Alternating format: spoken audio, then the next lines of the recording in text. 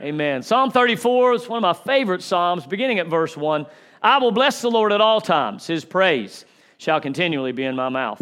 My soul shall make her boast in the Lord. The humble shall hear thereof and be glad. Oh, magnify the Lord with me. Let us exalt his name together. I sought the Lord, and he heard me and delivered me from all my fears.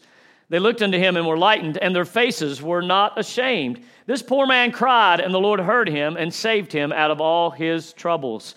The angel of the Lord encamps round about them that fear him and delivereth them. O taste and see that the Lord is good. Blessed is the man that trusteth in him. O fear the Lord, ye his saints, for there is no want to them that fear him. The young lions do lack and suffer hunger, but they that seek the Lord shall not want any good thing. I'm going to stop there at verse 10. I want to share with you this morning, it's time to worship. It's time to worship. God is good, is he not? He's worthy of our praise, worthy of our worship. And when I talk about the phrase, it's time to worship, as we come into this Thanksgiving season, you know, we take the fourth Thursday of the month of November to stop and honor God and to give thanks for the blessings on our lives. And I think it's an awesome opportunity. But you hear every year, and really it's something we need to get down into our hearts, that Thanksgiving's not really supposed to be a day. It's supposed to be a lifestyle. We're supposed to be grateful people. Am I right? Supposed to be grateful people. We are, as we celebrate our veterans today and tomorrow. Some of you get off work because of the sacrifices that veterans made. I don't know how y'all get off work, but the veterans made some sacrifices, and we live in the greatest country in the world, and we're grateful for that. God has blessed America. Amen. God has blessed this place, and so we should be grateful people. We should be thankful people. And so when we hear the phrase, it's time to worship, normally we are thinking about a specific time on the clock. Why? Because we're all creatures of time. Everything we do is based on time. We get up at a certain time, we have to be at work, or we have to be at school at a certain time.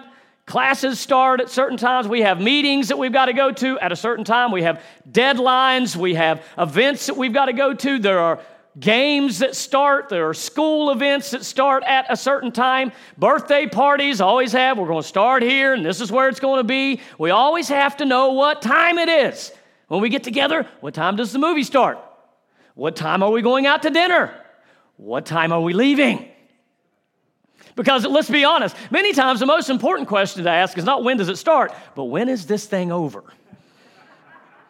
Am I right? You ever been in those situations? Yeah, I know what time it starts. I just want to know, when am I getting out of here? All right? Some of y'all are thinking that right now. When are you getting out of here? Right?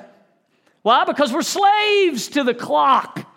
We're slaves to the clock. And honestly, we really can't help it. I mean, it's hard not to live our lives based on what time it is. This is how life works. This is how our lives operate. It's hard for us not to operate without a clock. I mean, there are some of you in here that just basically run on your own time. Y'all know anybody like that? Just run on their own time. What time is it? My time. It's my time. Doesn't matter what time you said it starts, I'll be there on my time. Right? There's some of you that don't have jobs anymore because you run on my time, right? Some of you who are retired, you run on my time. No problem with that. No problem with that. It's how our lives operate. But what this suggests is that most of our life can be defined by what time something starts and what time something ends. Well, think about that for just a moment. Our entire lives are functioning and defined by what time something starts and what time something ends. Where I'm going to be and who I'm going to be with, and possibly even the attitude I'm going to have, is based on what time it is. Amen. Huh? Don even said this morning, if you don't get enough sleep, you wake up in the morning, your attitude is affected by what time it is. Am I right? Your attitude's affected by how much sleep you got, how much time you spent in sleep. We recognize that no matter where we are or what we're doing, we've got to figure out what time it is, because there's very little in life that we do that isn't ruled by a beginning and by an end. We live our life one slot of time at a time. Even the Bible tells us that there is a time and a season for everything in Ecclesiastes chapter 3. Y'all have heard the song. right? There's a time and a season for everything under the sun. Most importantly, there is a time to be born, and there's a time to die. And obviously, what we do in between those two moments is what defines and measures our lives. Amen. What we do between the time we're born and the time we die is what we stand before God and give an account for. It's the definition of our lives. And what this ends up doing is it causes us to compartmentalize our lives. There's a time for this, and then there's a time for that, and hopefully the two don't overlap. Some of you think in that way. Your mind is compartmentalized. You put things in boxes. You put things in certain areas. This is what I do during this time, and this is what I do during this time, and this is what my planner says. My planner says I'm doing this right now, right? How many of you are that way? I can't function unless I am going by this, right here. Don't get me off my schedule. I will punch you in the face. Come on now. I know some of you are like that. Y'all just staring at me. But we compartmentalize our lives. And this can make us separate our lives between the spiritual and the secular. As if they're two different areas of our lives that demand a certain amount of our time, that we have our secular lives. We have the time that we do our work. We have the time that we go to school. We have the time that we do our play. And then we have the time that we do our spiritual things. And most of the time, they don't overlap. We do our secular things. We do our work. This is our work. I got my work friends. I got my work family. I got my work things. I got my hobbies. I got my events. And then I've got church. Then I've got my spiritual time that I spend in seeking the Lord. Just think about it. Church has a beginning and an end time. And it starts on a certain day. You don't get out your calendar every week and say, I wonder if they're having church Sunday or not. Nobody, that'd be kind of odd, wouldn't it? Right? Does anybody know when we're having church this week? It's the same time, all right? Some of you are still confused about when we have church. Sundays? Wednesdays? What? We have church on a certain day. It starts at a certain time. And please don't add any more services to my schedule. Right? Within the church service, we have time slots that we do announcements. We sing worship songs. We give. Then we fall asleep during the sermon. Everything's planned out. I got it written down. Right? We kind of know how things are going to go and when it's going to start and when it's going to end. Some of you have got things you've got to do after church today, and you've already told people, this is what time we normally get out, and this is what time I'll probably be there. Come on now. There are some of you who are like, and if it goes any longer, I'm leaving.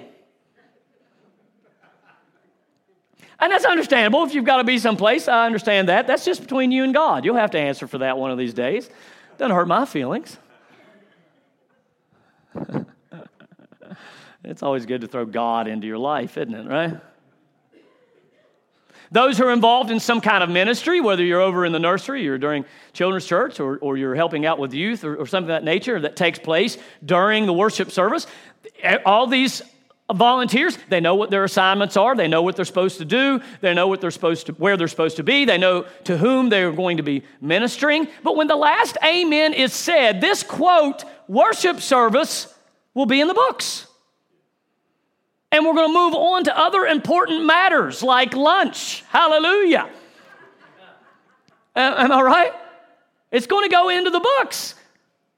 This, quote, worship service, because that's what we call this. You see church signs all the time. Worship service starts at such and such time. Right? So this is going to come to an end. This service is going to be history eventually when I shut up.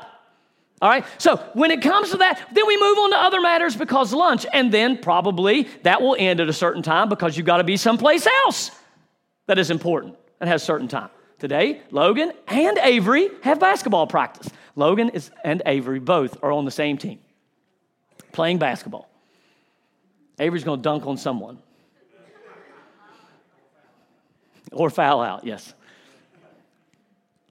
But is this really how our lives are supposed to operate? Honestly, there's nothing wrong with running by time. Honestly, it's a sign of respect when you recognize that if something starts at a certain time, you show up. If your boss says you're supposed to be at work at a certain time, you show up on time. It's a sign of having your life together. It's a sign of respect. We understand those kind of things. But This is not really how our lives are supposed to be. Time does put demands on us. And as I said, there's nothing wrong with that. But does time have to define our spiritual lives? Is our worship of God supposed to be relegated to a time slot on a weekly calendar? In the, quote, worship service, is this the only time that we worship? Is this the only time that we serve? The only time we give? The only time that we pray? The only time that we read our Bibles? And many times we don't even think of those things as acts of worship. We don't always see giving as an act of worship, or serving as an act of worship, or just the fact that you open your Bible and read a passage of Scripture or spend time in prayer is an act of worship. But we know that worship starts at 10 a.m., or at least when Pastor Don or myself or Dad or whoever is done giving the announcements. Because nobody worships during the announcements, do you? I've never seen anyone during the announcements going, yes. That's a word from the Lord right there, a word. Nobody does that. We could sing the announcements, and then maybe we would do it. We'll get Mark Atkinson to sing some announcements, a video. No? No? Okay. Missy says no on Mark singing. No, I'm not a good singer. God bless him. Worship service starts at 10 o'clock. Is it only when we gather at a church service or some type of event? Are these the only times that we can be spiritual? See, I believe as a Christian, there really is no distinction between the secular and the sacred.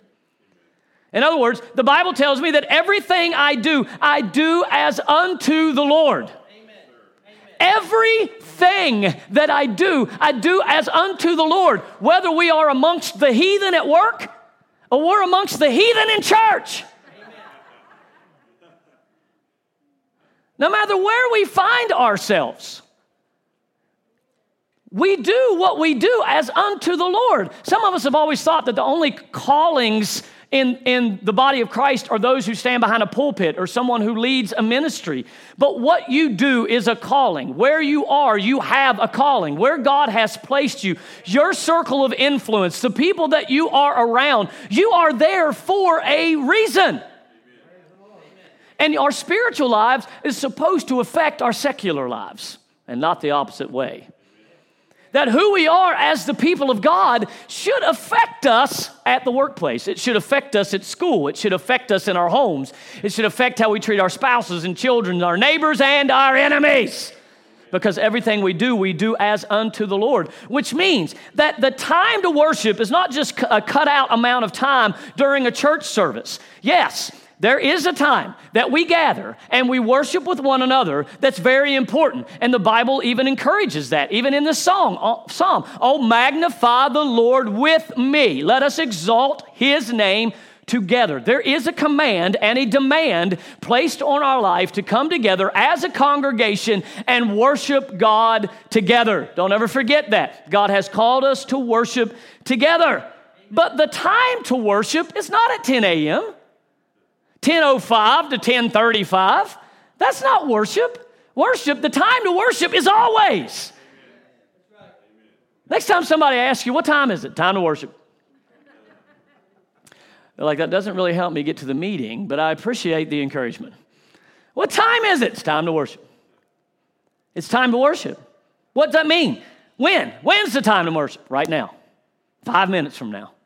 Tomorrow at 1:15 in the afternoon. Is a time to worship.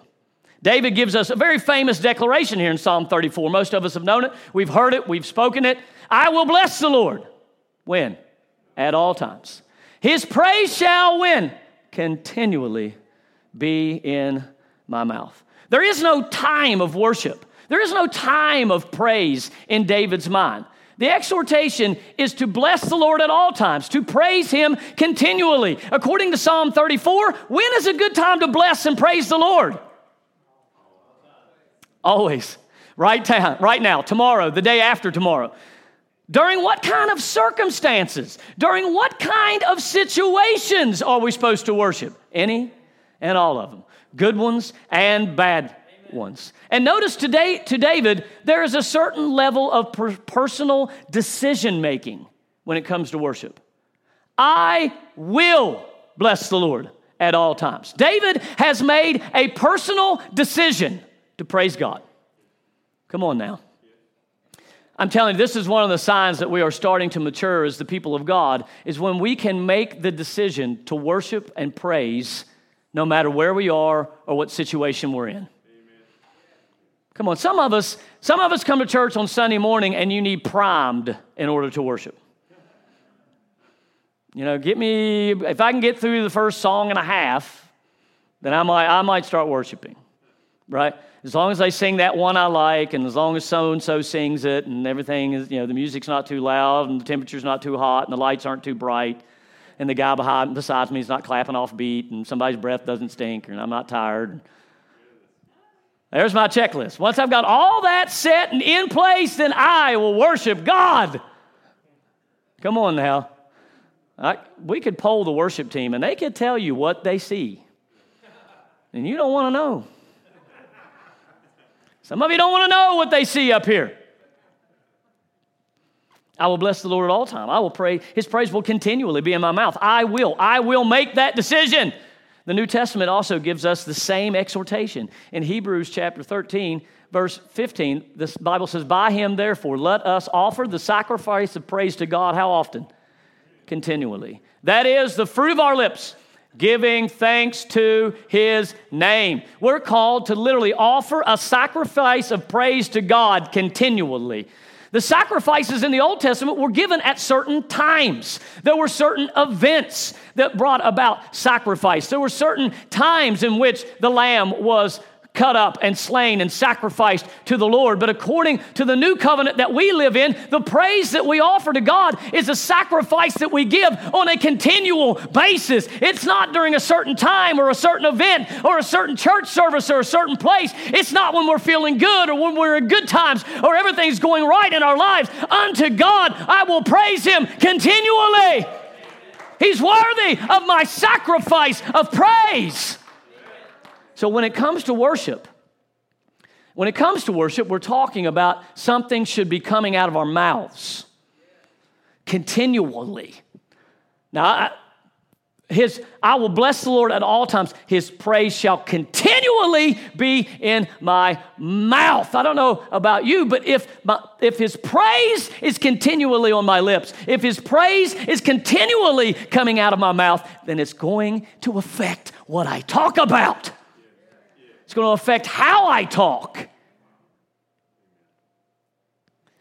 Why? Because when it comes to worship, our lips have to be connected to our hearts. Amen. That's good. The prophet Isaiah said, and Jesus quotes it, he says, you honor me with your lips, but your hearts are far from me. In other words, you're saying all the right words, and many times that's what we do on Sunday mornings. We say all the right words. We sing all the right songs. We say all the Christian phrases that we're supposed to say, but then when we leave this place, God has not captured our hearts. But true worship involves the fact that our mouths are being affected by what's happened in our hearts, because true worship comes from the heart and then is expressed through our mouths. Worship is a result of what God has done in us through Jesus Christ. Hebrews chapter 13 told us the first prepositional phrase of that verse is by him. By him we are to offer unto God our sacrifice of praise on a continual basis. It is because of Jesus and the work of the Spirit in our lives that we are radically changed from the inside by grace. And that is why, folks, just like every word that comes out of our mouth, spoken praise and worship is an indication of what's in our hearts. Amen. It is an indication of the condition of our hearts. Amen. Sometimes we don't think about that. We don't think about the fact that what's coming out of our mouths is telling everyone, including God, including yourself, what's really going on in our hearts. The Bible says, let the redeemed of the Lord say so. So redeemed people say so. Amen. If you're not saying so, you may not be redeemed. Amen. Redeemed people say so. Saved people are worshipers. Yes. If you're saved, you're a worshiper. If you've been born again, you're a worshiper. So you know what that does? That kind of throws a roadblock in our complaining, doesn't it? Kind of throws a roadblock in our negative talk. kind of throws a roadblock in us talking about everything that's wrong and everything that's bad with life and everything that's bad here and everything in that situation. I'm not saying that we can't be realistic, but if the Lord's praise is continually in our mouths, kind of stops some of that stuff, doesn't it? The psalmist says that his soul, there in verse 2, his soul will make its boast in the Lord. His praise stays continually in his mouth because of what has happened in the depths of his soul. I will bless the Lord all times. His praise shall continually be in my mouth. My soul shall make her boast in the Lord. Something has happened, David said. Something's happened down on the inside of me. Psalm 103 says, bless the Lord, O my soul, and all that is within me, bless his holy name. There's no room for half worship. There's no room with half-hearted praise. There's no room for just speaking from our lips. From our souls we declare, I will bless the Lord at all times because my soul will make its boast in the Lord. See, praise and worship is the result of experiencing the mercy and the grace of the Lord. When you have experienced this life-changing power that drills down into the depths of your soul. We're not just talking about something that you've heard and you know in your head. We're not just talking about some type of knowledge or information you have received. We are talking about when the grace and the mercy of God seeps down into the very depths of who you are in the middle of your pain, in the middle of your hurt. From that place comes, bless the Lord, oh my soul. Let all that is within me bless his holy name. Worthy of my worship and my praise. Yes, worship is not a time. And I do believe that during our time of worship here, we should make the most of every song we sing. We should make the most of every song that is led. We should make the most of every altar time that we possibly can. Why? Because my soul has experienced something amazing. You don't have to talk somebody into worshiping God who has experienced the mercy and the grace of God. When you know what has happened on the inside of you, your praise comes out. Bless the Lord, oh my soul. Let all that is within me bless his holy name. Folks, it's easy to keep praise continually in our mouths when we have tasted and we have seen that the Lord is good. When we have tasted and seen that the Lord is good.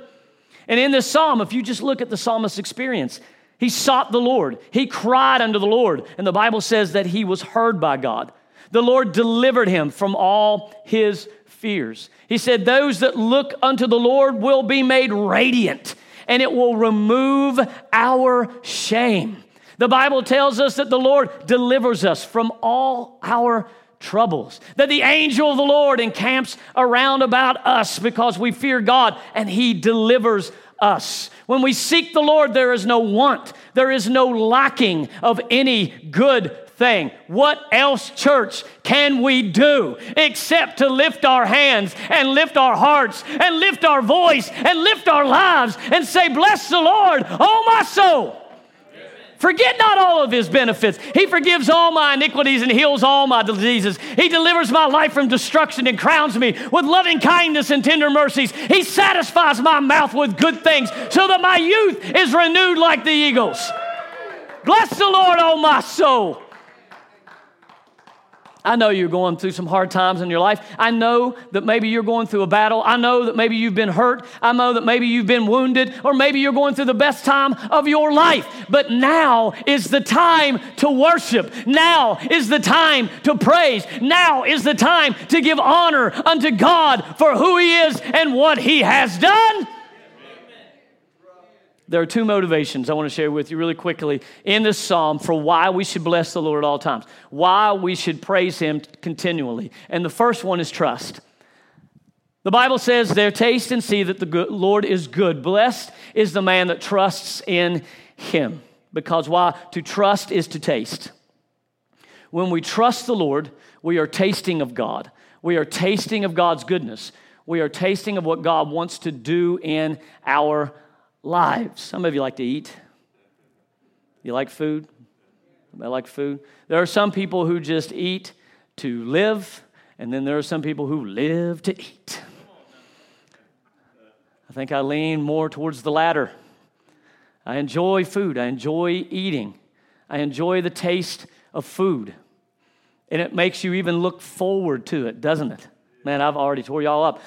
I preached last Sunday up at Chesapeake, and they were having dinner after the service. It's really unfair to preach a sermon when you can smell food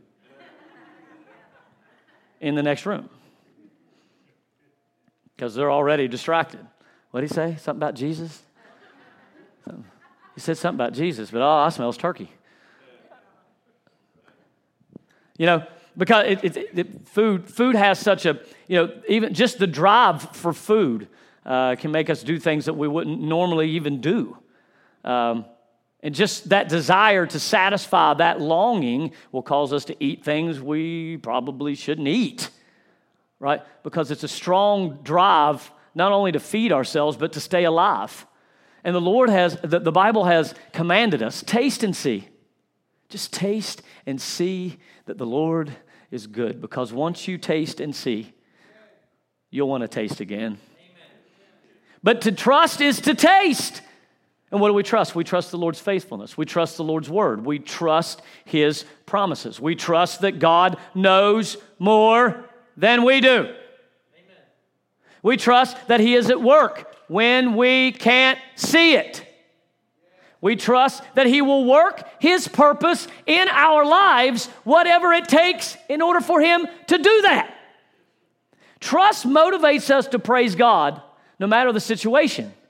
See, the definition of faith in the Bible leans actually more towards trust. Most of the time when we think about faith, we think about the believing side of faith, where God has given me a promise, I'm going to believe God for the promise, and I'm going to receive the promise. And that obviously is faith. Faith is believing and receiving. I completely and totally believe that. But honestly, that is really a young form, an immature form of faith. That faith that says, give me something, God. Give me something, God. I'm believing for your promise. Give me something, God. Give me something, God. There's nothing wrong with praying for your needs, right? Give us this day our daily bread. The Bible tells us you have not because you ask not. You're supposed to pray for yourself. You're supposed to pray for your needs. I understand that. But the deep faith that God is driving us towards is a faith that's called trust. It's where we trust God even when we don't have the answer. It's where we trust God even when we don't feel that God is at work. It's where we trust God that we know He is at work in our lives even when we can't see it. That even in the middle of our battle and even in the middle of our heartache and even in the middle of the situation we're going through, we can trust that God, first of all, has not been taken by surprise, and that God can use what we're going through to get us to where He wants us to be. And I don't know about you, but where God wants me to be is where I want to be. Where God wants me to be is where I want to be. See, we think we know where we want to be, but it's God working in us both to do and to perform His good pleasure in our lives. Taste and see that the Lord is good. Blessed is the man that trusts in Him.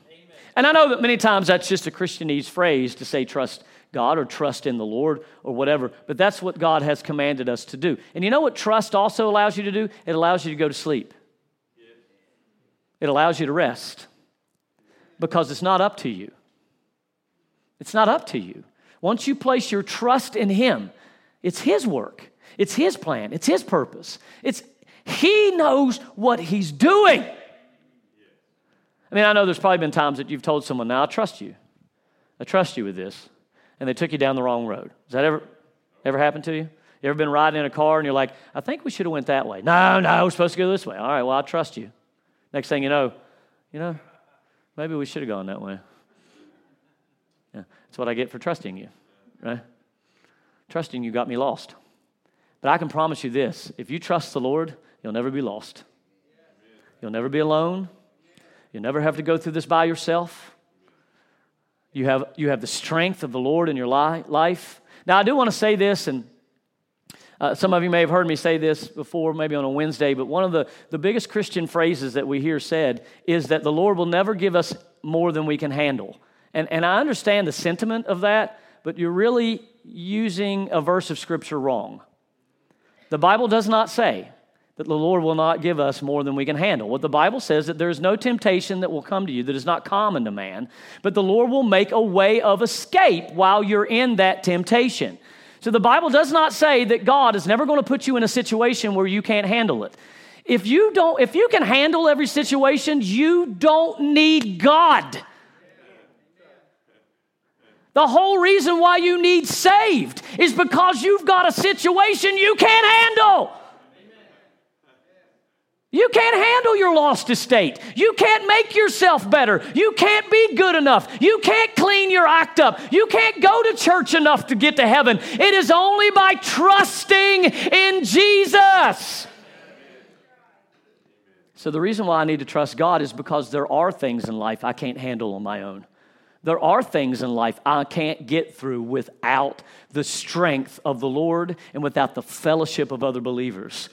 The reason why we can bless the Lord at all times is because we trust Him. And number two, the reason why we can bless Him and the reason why we can worship continually is because of fear. We don't talk about the fear of God a whole lot because what we want to focus on is the love of God. And that obviously is who God is. God is love, but we forget that deep godly fear will motivate us to worship. Now, I don't know about you, but God is love. He is the personification of love. That means that everything He does is out of love. Everything He says is because of love. Every thought He has toward us is motivated by love. But love and wrath are not opposites. And I think I've shared this with you before. Those of you who have kids, you understand the connection between love and wrath. Come on now. You can love your children and want to wring their neck. But at the same time, because you love your children, if someone does something to your kids, wrath. Wrath comes out, does it not? Because love and wrath are not opposites. And because God loves us, He tells us the truth. And the truth says that God is holy, that He is other, that He is above all. The world tells us that it doesn't matter how we live or the lifestyle that we choose. It doesn't matter what comes out of our mouth. It doesn't matter how many sins we commit. God loves us. This is really sometimes the attitude that we have, that we can do what we want because God loves us. But because God loves us, He tells us the truth. And He says, I'm holy, I'm other, I am above all. And so one of these days, this God of love, this God of grace and mercy will also be a God of judgment and wrath. God is bigger than who we are. Amen. He's bigger than our problem, bigger than our situation, but the Bible tells us He measures the universe with a span. Span is from the end of your middle finger to your elbow. God measures the universe with a span, a universe that is ever expanding. He measures it with a span. The nations are a drop in the bucket. He uses the earth as a footstool. This God is big, which means as we stand in awe of God, if we stand in awe of who He is and what He's done, it produces in us that trusting heart of worship. When we recognize how big God is and how awesome God is, when we recognize that He's God, that He's holy, that He's worthy of my praise, whether I feel like giving it or not, it erases our reasons for not blessing Him at all times. The fear of God reminds us that when I question and when I doubt, and even when I get angry with God, I'm not God.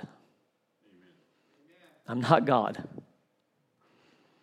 The Bible says, who is man that thou art mindful of us?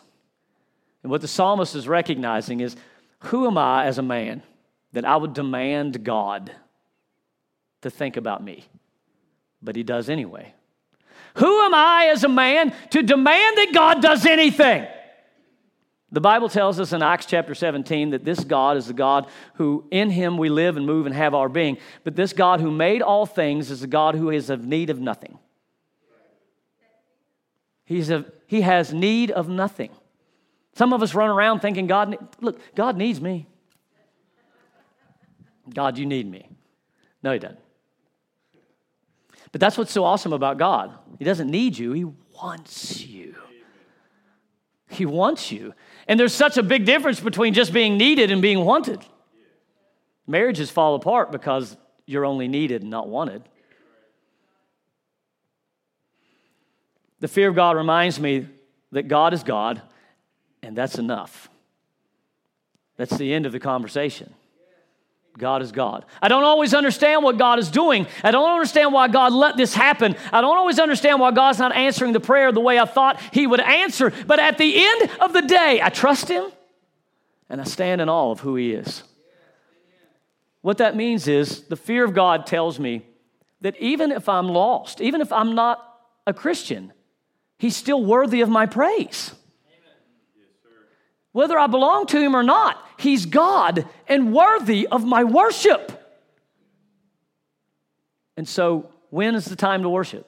Continually, at all times. The time to worship is every day, every moment, every circumstance, every situation.